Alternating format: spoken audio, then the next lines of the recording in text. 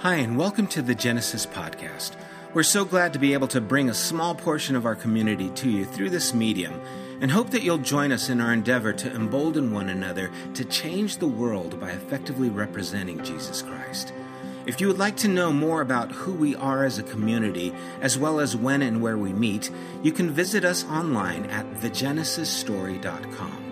Also, if you have benefited from this podcast in any way or would like to participate in what we're doing here at Genesis, would you consider partnering with us by donating online again at www.thegenesisstory.com. There you can select the giving tab and how you would like to contribute to the general fund or even to the building fund. Remember, we can do more together than we can ever do alone.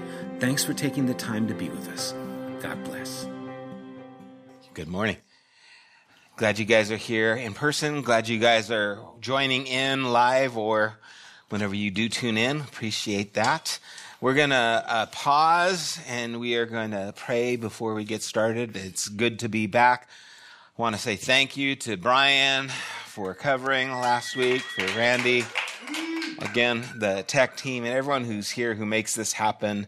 It's so good to be able to go and just enjoy what the community is without me, because it's a community, right? It's not a person.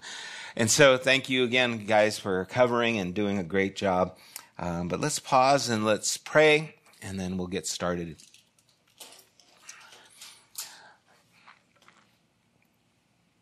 Father, there is always so much being presented to us. Even as we've mentioned things that are happening, there are news reports of revival. There are balloons being shot down. There is train derailments. There is an earthquake devastation. And we are here pausing all those things that enter our minds and our thoughts to meditate on you, to allow our focus to be more singular and allow that focus to influence all the things that permeate our lives and our thoughts and our minds, of how we respond, of how we deal with, of how we engage with the world that is all around us. We thank you again for an opportunity to do this and pray that through this time we would draw near not only to you, but to your mindset, your character. For it's in Christ's name we pray. Amen.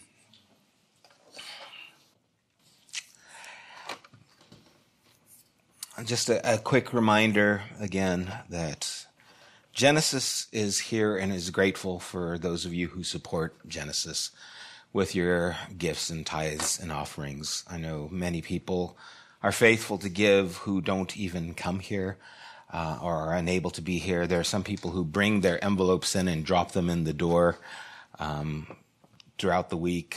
And again, thank you for participating in this adventure with us. We're thankful for that. And I hope that as a community, we are able to represent Christ well. That really is at the heart of what we want to do, is to embolden one another to change the world by effectively representing Jesus Christ. And that's kind of why I want to talk about what I'm going to talk about this morning. Again, thanks to Brian for last week and helping us to see, the relationship between Jesus and Mary and Lazarus, the disciples. I'll never look at broccoli soup the same again, and appreciate the things that we have. It actually sparked some thoughts about how that relationship with Jesus' disciples is at the heart of the Gospels and what we see transpiring. It's a communication between those who he is closest to. And I think it's important to understand that to interpret these things, we have to be able to enter into that kind of close relationship.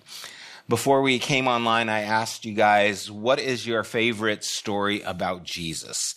I'd like to hear that. Just shout it out.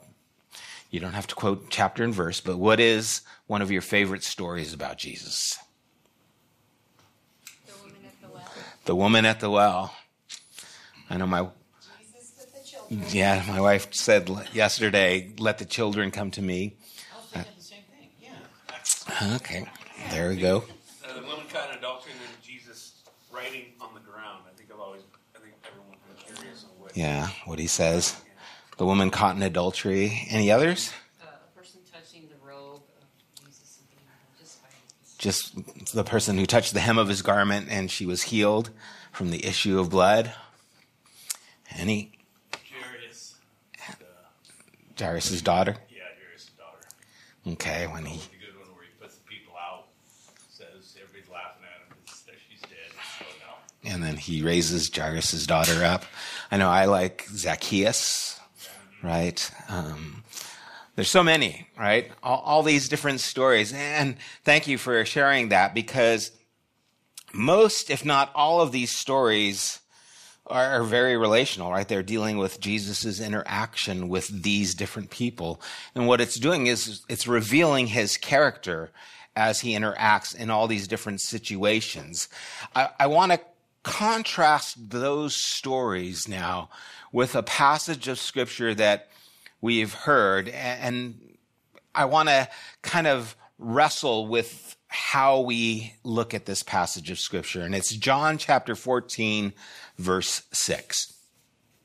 It says, Jesus answered, I am the way and the truth and the life. No one comes to the Father except through me. Now, this is a well-known scripture, and it's often quoted to defend an idea that's called the exclusivity of Christ, which means, in a nutshell, that if you don't accept Jesus as your personal Lord and Savior, you will not go to heaven, which makes me a little uneasy because we don't even agree on what it means to accept Jesus as our Lord and Savior. Does it mean to believe a certain set of theological doctrines? Does it mean to be filled with the Spirit? To some, does it mean to speak in tongues? To others, it might be, to be able to have an idea of prayer or connected to other things. And so there's a lot of uneasiness putting something like this out there when there's a disagreement on the foundation of what it is. And I think before we ask the question, is Jesus the only way? We might want to first ask another question. The only way to what? You see, if you want to know how to make an electric car the number one sedan over BMW, then Elon Musk can show you the way. If you want to know how to be the greatest of all time in the NBA, then you have to talk to Michael Jordan. There we go. Yeah. Congrats to LeBron on that scoring game. But if you want to find out how E equals MC squared, then Einstein can show you the way. You see, I think many times we are quick to answer the first question without considering the second question.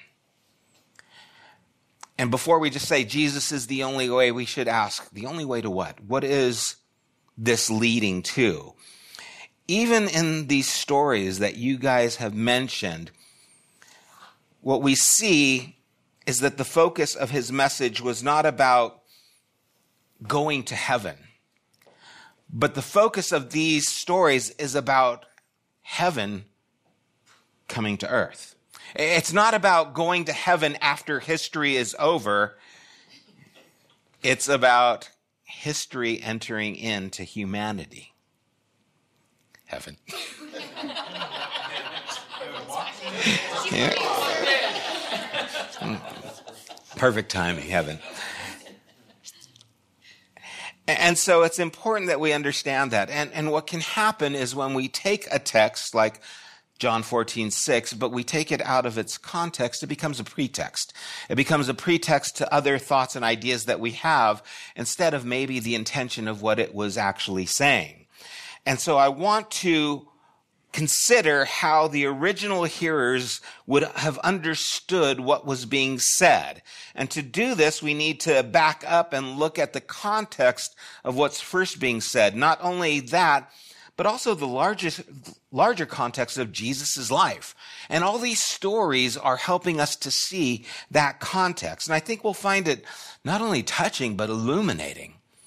I think it's going to draw us into something that's deeper and really beautiful. In chapter 13, Jesus has just washed the disciples' feet, drastically changing the idea of what it is to be a master or to lord over, and help them to see that it's actually servitude. And for Jesus, leadership means servanthood, not domination. And then shortly after him washing their feet and setting that example, Judas has been identified as the one who's going to betray him. And so we're going to start in John 13, verse 31. It says, when he, Judas, was gone, Jesus said, now the Son of Man is glorified, and God is glorified in him. If God is glorified in him, God will glorify the Son in himself, and will glorify him at once. My children, I will be with you only a little longer. You will look for me, and just as I told the Jews, so I tell you now, where I am going, you cannot come. Now, this statement that Jesus is going somewhere, but his disciples can't follow, is central to what the conversation is doing and where it's going. It's a thread that this conversation is going to keep drawing back to. This idea of following you where we can't. And understand what this would do to them, because to be a disciple was to follow your rabbi. It was to learn, and to learn you would follow your rabbi and let him teach you. And so what happens when the one you're following says, I'm going to go somewhere, but you can't follow? It's like, what do you mean? That's what we're doing. That's the whole point of everything we're going to do. If we can't follow you, what are we supposed to do? So it's very unnerving.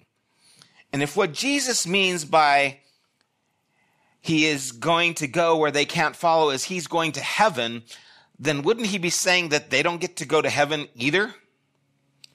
So what is he saying? Well, we just saw he's talking about the betrayal. And so we see that it's actually more like this. I've just been betrayed by one of my friends. And this betrayal is beginning the glorification. God is about to glorify me in a way that's even more shocking and reversal of what the master has done by becoming the servant. And when I washed your feet, I am now going to be glorified by willingly accepting suffering and death on a cross, which is shameful. And you can't go there with me, because this is my unique calling, the cup of shame and suffering that I have to drink alone.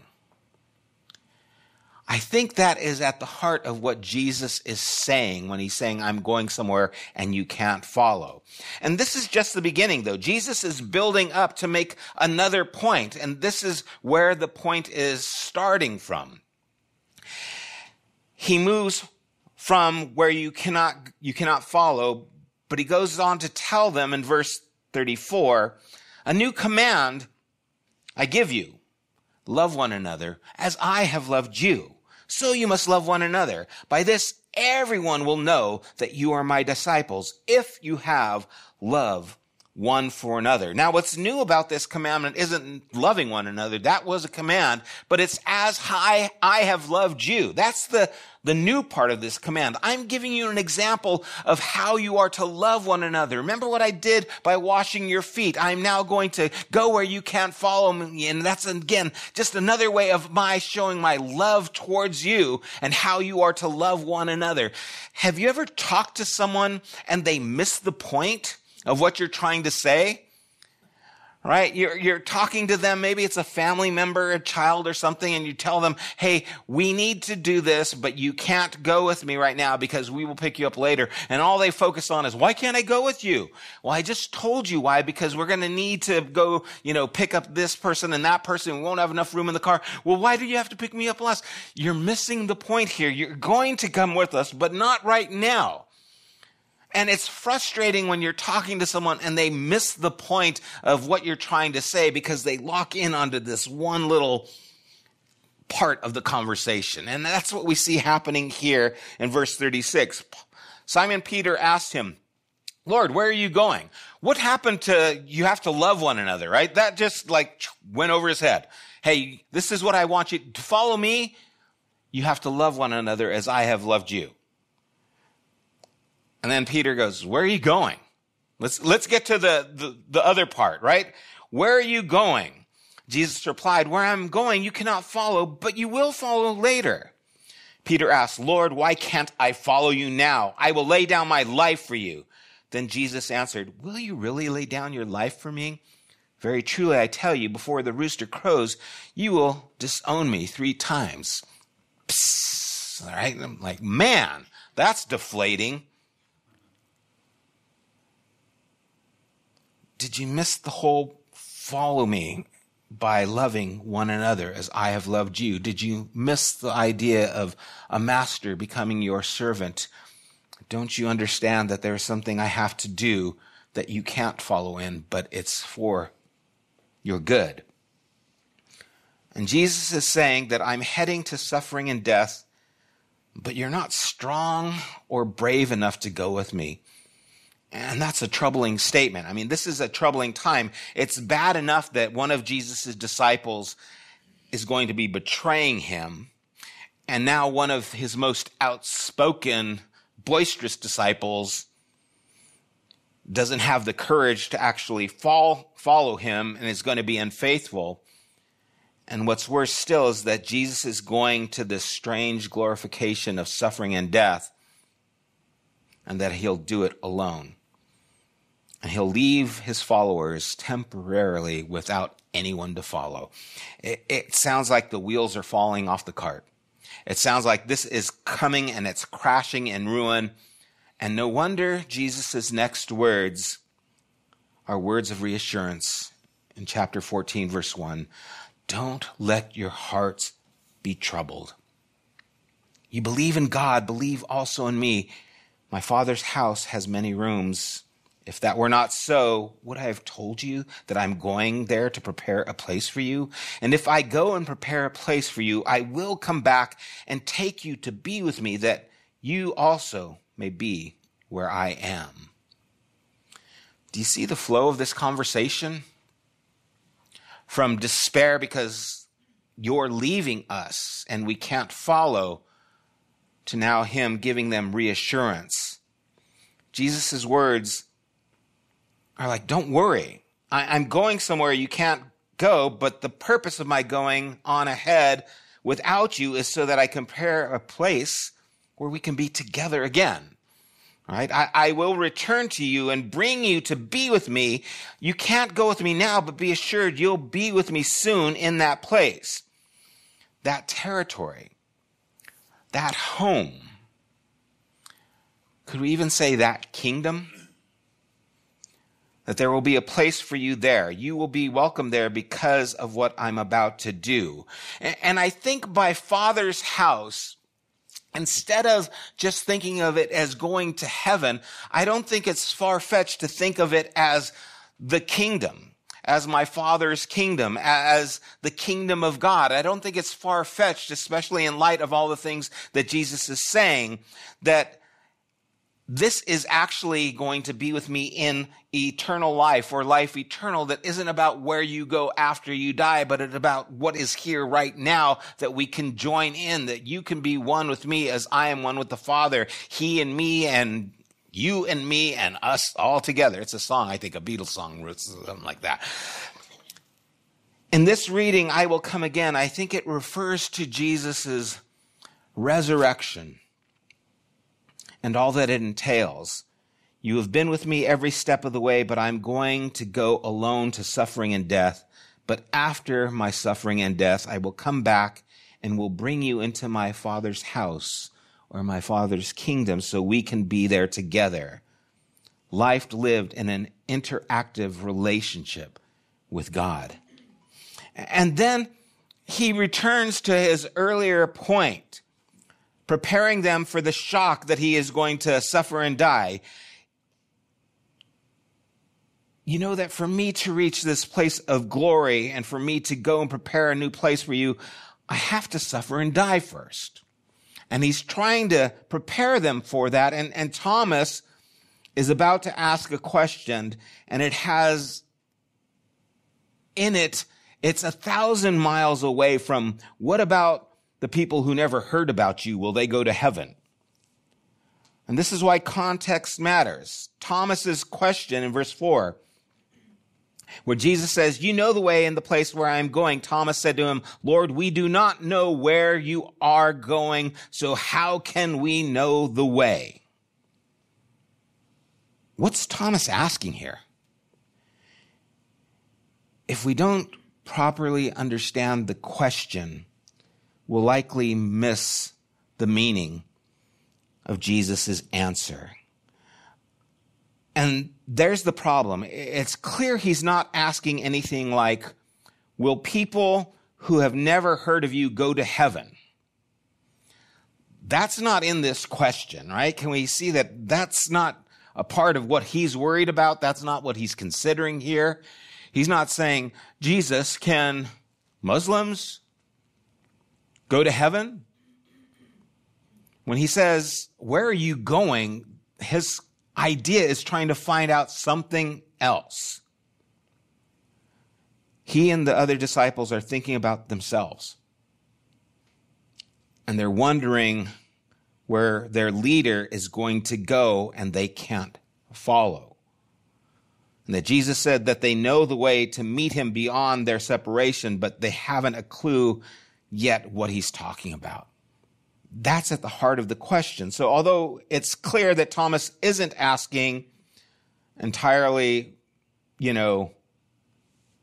what maybe we thought he was supposed to be asking in this other verse, we have no idea really what they're talking about. We don't know what he thinks Jesus is going to say. We don't know what destination you're talking about. So how can we know the route that's that destination? We don't know where you're going. We're unsure. We're insecure. We're troubled because you're leaving us. And I read Thomas's question as an expression of frustration, as much as a plea for some, information. Give me something. Give us is it north? Right? Back in chapter 7, I think it was, when he told the Jews, I'm going where I go, you can't follow. They said, is he going where the Gentiles are? Because we won't go to that region. And I imagine they're thinking he's going to go to some region where we can't follow him. He can't ask for specific information because he's too confused to even know what to ask. And so what if we read this answer, that I am the way, the truth, and the life? What if we read Jesus' answer then, not as an explanation or answer, certainly not an answer to a question about eternal destiny of people who never heard or believe in Jesus, but as a repetition or reinforcement of what Jesus has just given them, which is reassurance. He's just said, don't be troubled, trust God, trust me. And now he repeats a reassurance. He answers, I am the way and the truth and the life. No one comes to the Father except through me. If you really know me, you will know my Father as well. From now on, you do know him and have seen him. In light of this, Jesus seems to be saying, listen, you don't need to understand all of this, but you need to trust me. Who I've been to you, who I am to you.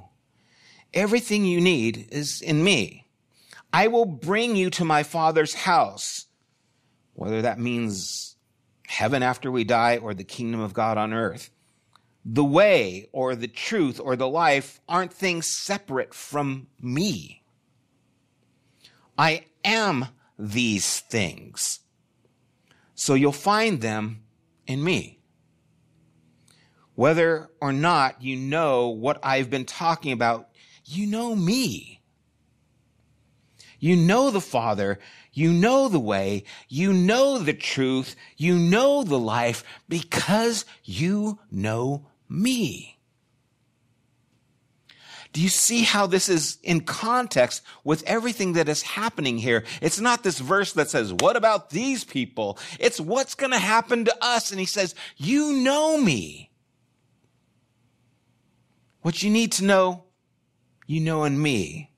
And so I read the passage, Jesus is saying, don't ask me to show you something apart from me. All you're looking for is found in me. I have spoken to you about the way to live. I have spoken to you of the truth to which you, and many are blind to. I have spoken to you of life and life to the full. Don't you realize the way is the truth and the truth is the life, and all of these are found in me. It's an invitation that brings reassurance. Living the life that he laid out, walking in the way that he modeled, and embodying the truth as he complained it, as he proclaims it. And in this context, no one comes to the Father except through me, clearly refers to Jesus' own disciples who seem to want some other information, a plan, a diagram, a map, instructions, where they're supposed to destine after this, so that they can get to God or to the kingdom of God with or apart from Jesus. How are we going to get there if you're not here leading us, since he's just told them that he was going to leave, at least for a while?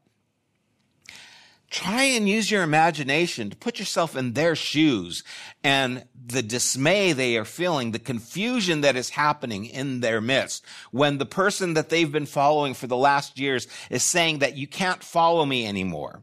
I'm going somewhere and you can't go. It's like, what the heck, Jesus? This is all our life is about. If we can't go, where are we going to go? Jesus just told you he's going away. You can't follow him. Then he says, you know how to get where he is going, and you don't understand what he's talking about. You have no idea where he's going, so how can you know the way to get there? And maybe you assume that since he's going away, that he's going to give you some kind of clue. You need some information how to maybe meet him later. So you want the missing information so you can get yourself to wherever it is he's supposed to go. But then he tells you to trust him because he will work everything out. He'll get you to where you need to be. Trust me, I'll get you there. That's a far cry from the traditional interpretation, I am the way, the truth, and the life. No one comes to the Father but through me, of talking about you don't get to heaven unless you say a prayer or accept me. This is very relational to the disciples at that time and their understanding of who he is and what's going on. He is trying to reassure them that all they need has been found in him all along.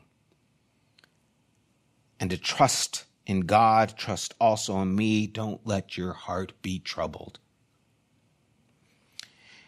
And this reading takes seriously the play on the words know that Thomas is saying. How can we have clarity?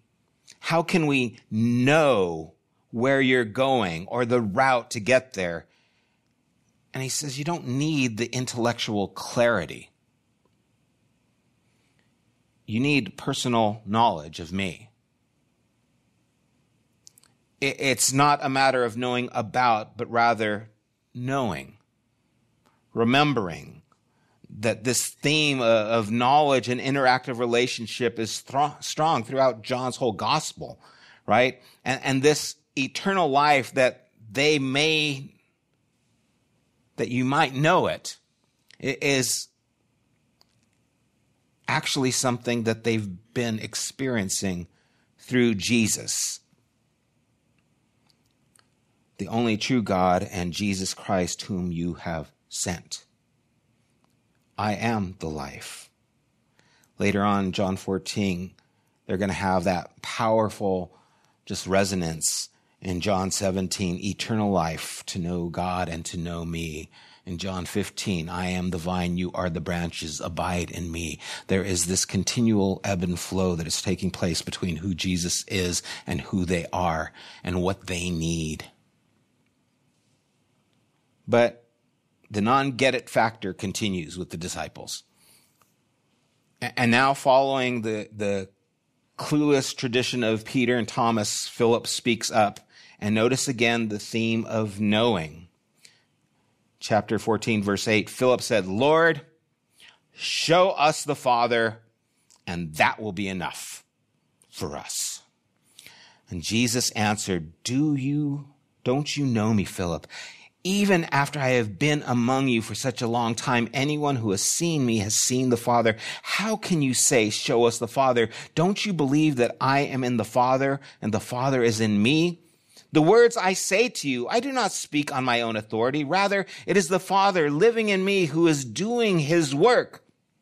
Believe me when I say that I am in the Father and the Father is in me. Or at least believe on the evidence of the works themselves. And to me, the core of this message is found not in verse 6 of, I am the way, the truth, and the life, but it's actually found in verse 9, whoever has seen me has seen the Father. And you see, this is the irony for me. Jesus says in verse 9 that the invisible God has been made visible in his life. If you want to know what God is like, Jesus says, look at me. Look at my life, my way, my deeds. And what has that character been? Has it been exclusion? Has it been condemnation?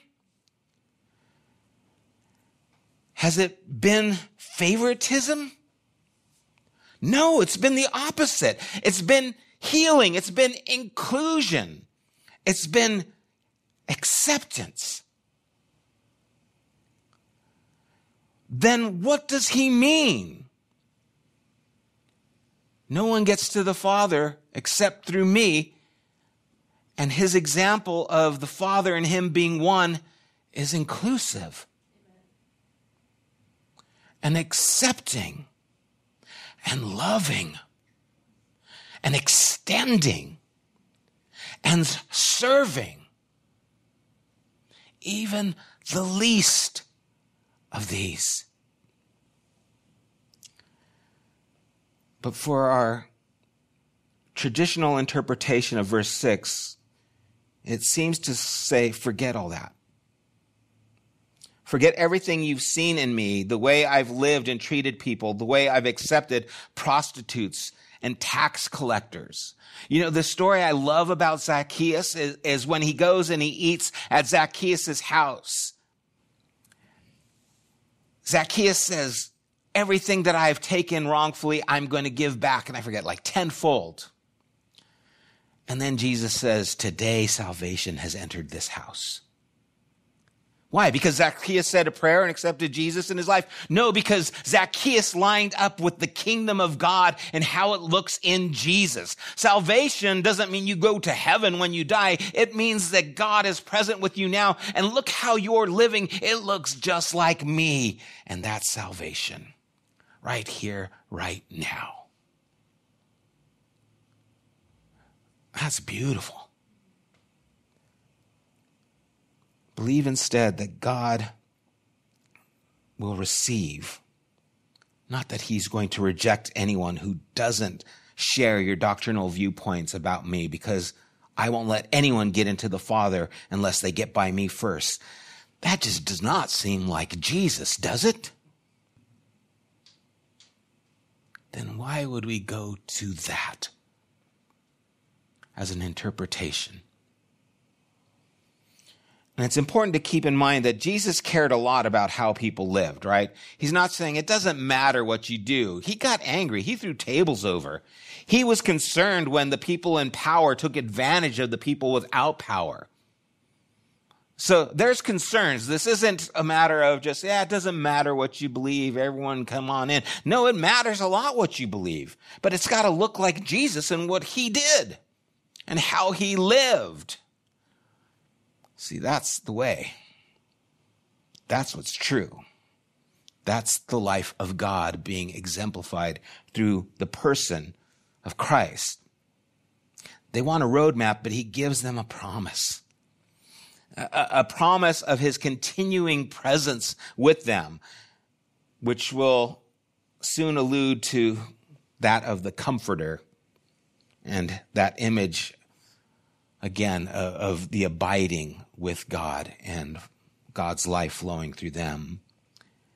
Continuing in verse 12, very truly I tell you, whoever believes in me will do the works I've been doing, and they will do even greater things than these, because I am going to the Father, and I will do whatever you ask in my name, so that the Father may be glorified in the Son. You may ask me for anything in my name, and I will do it. Do you see? Jesus is now pushing this further. You guys are so troubled, but you don't understand. You are going to do greater things than I am doing, whatever you ask in my name. What does it mean, in my name? It means in my character, for my sake, as if it was me doing that. So it's not like, Lord, give me a new car. Yes, in Jesus' name, right? It's whatever you do with my character, God is going to do it and even more. What do you think he's trying to do? What do you think he's trying to communicate to these people who are about to just give up? He's trying to inspire them. And then he comes back to the theme of knowing in an interactive relationship with God. Another reason I prefer this kingdom-focused interpretation of the passage. The future beyond the immediate future, Jesus will go where they cannot go, involves the Spirit being not just with them, presumably embodied with Jesus, but being in them, embodied in them. And when they are in this new place, the presence with God in his kingdom, the house of God or the house of the Father or the kingdom of God, the Spirit will actually be in them increasingly to the point where he will do more through them. In verse 15, if you love me, keep my commands. And I will ask the Father, and he will give you another advocate to help you and be with you forever, the Spirit of truth. The world cannot accept him because it neither sees him nor knows him, but you know him, for he lives with you and will be in you. Once again, Jesus comes to the consistent theme that he began with way back in chapter 13. I am leaving, going where you cannot come, but trust me, you'll get through this. You'll be with me. And even more, I will be in you, and you in me. And then he says something, we'll end on this, so beautiful and enduring, verse 18. I will not leave you as orphans. I will come to you. Before long, the world will not see me anymore. You will see me because I live. You also will live. On that day, you will realize that I am in the Father, and you are in me, and I am in you. This is so personal and endearing to the disciples and what they're going through. This whole passage of Scripture is just overflowing with a love of expression to these disciples to try and reassure him of the promise that he is with them always. And I don't know if the irony strikes you again as it does me, but the traditional approach to John 14:6, right? Giving us information on who is in and who is out, is perfectly in sync with the cluelessness of the disciples. Where are you going? What do we need to do? How do we need to get there? It's asking the wrong question.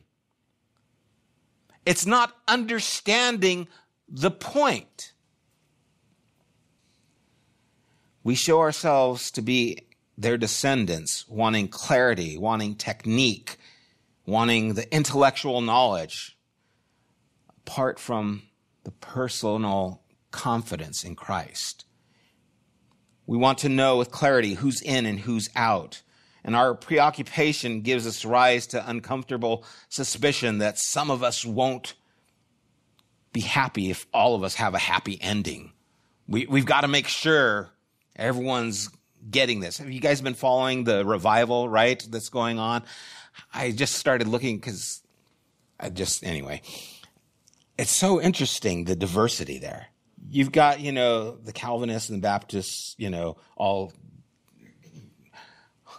poo-pooing it, just saying, there's no, statement of faith. And then you've got other people, saying, well, demons are being released and whatever. All these people wanting to know all this information, wanting to get it right. And that's what the disciples were wanting to do here. Get the information. Give me, what do I need to know to go to be where you are? And Jesus saying, trust me, I am the way, I am the truth, I am the life. Later on, Peter, when Jesus tells John, or Jesus tells Peter that he was going to suffer. And Peter looks at John and says, what about him? And Jesus says, what does that have to do with you? I feel like that's at the heart here. What about these people? What does that have to do with you? That's good. You're supposed to be living like me. If we could trust Jesus and simply obey his command to love one another as he loved us, we later see, while we were yet sinners, Christ died for us. Even greater things will happen. Now, we wouldn't dare say that except Jesus said that. I wouldn't say, I'm going to do greater things than Jesus here. Jesus said we're to do greater things. How do we do greater things? By living in him, following his way, his truth, his life. Is Jesus the only way? It depends on where we're trying to go. If we want to abandon earth as a lost cause and evacuate to heaven as soon as possible, then I think we're going in a different direction than Jesus. His movement is downward, heaven to earth, earth to humanity, humanity to servanthood, servanthood to sacrificial love. He doesn't teach us to pray, may we go to heaven where your will is done, unlike earth. But he teaches us to pray, thy will be done on earth as it is in heaven. And if that's where we want to go, if that's the way we want to follow, to get earthy and to manifest the kingdom of heaven on earth, then you won't find anyone else leading you there but Jesus. Only Jesus. And may we shift our direction so that we seek to move down with him in the direction of incarnation and sacrificial love, in the direction of involvement and identification, not elitism, not escape, not we have, you don't have, the have and have not, but to go where he went for the reason he went, in the love and service he did for the least of these, which is us. That's the way. That's the truth. And that's the life of Jesus. Let's pray.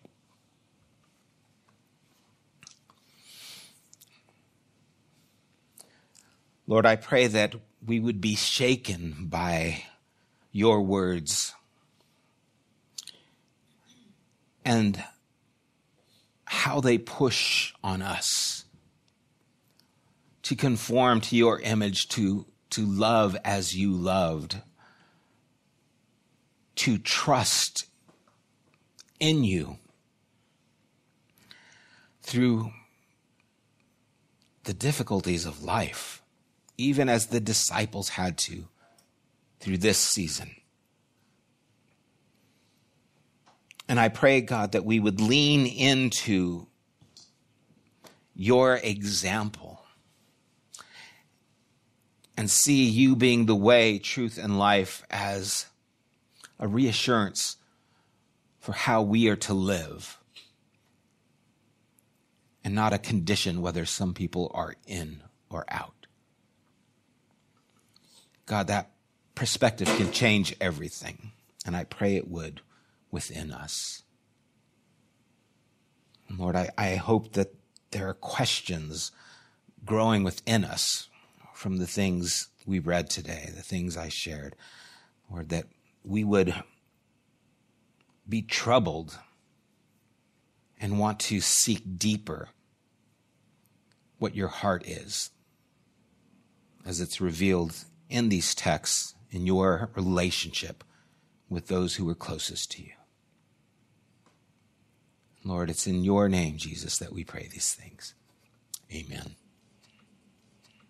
I look forward to our conversation after this. And again, invite those of you who can be here to join us, because that's where so much takes place, is our ability to talk with each other. I get so much more hearing from some of you than I get from speaking. May we find comfort in Jesus' words that he is in the Father and the Father is in him, and that in him, Jesus, we are loved.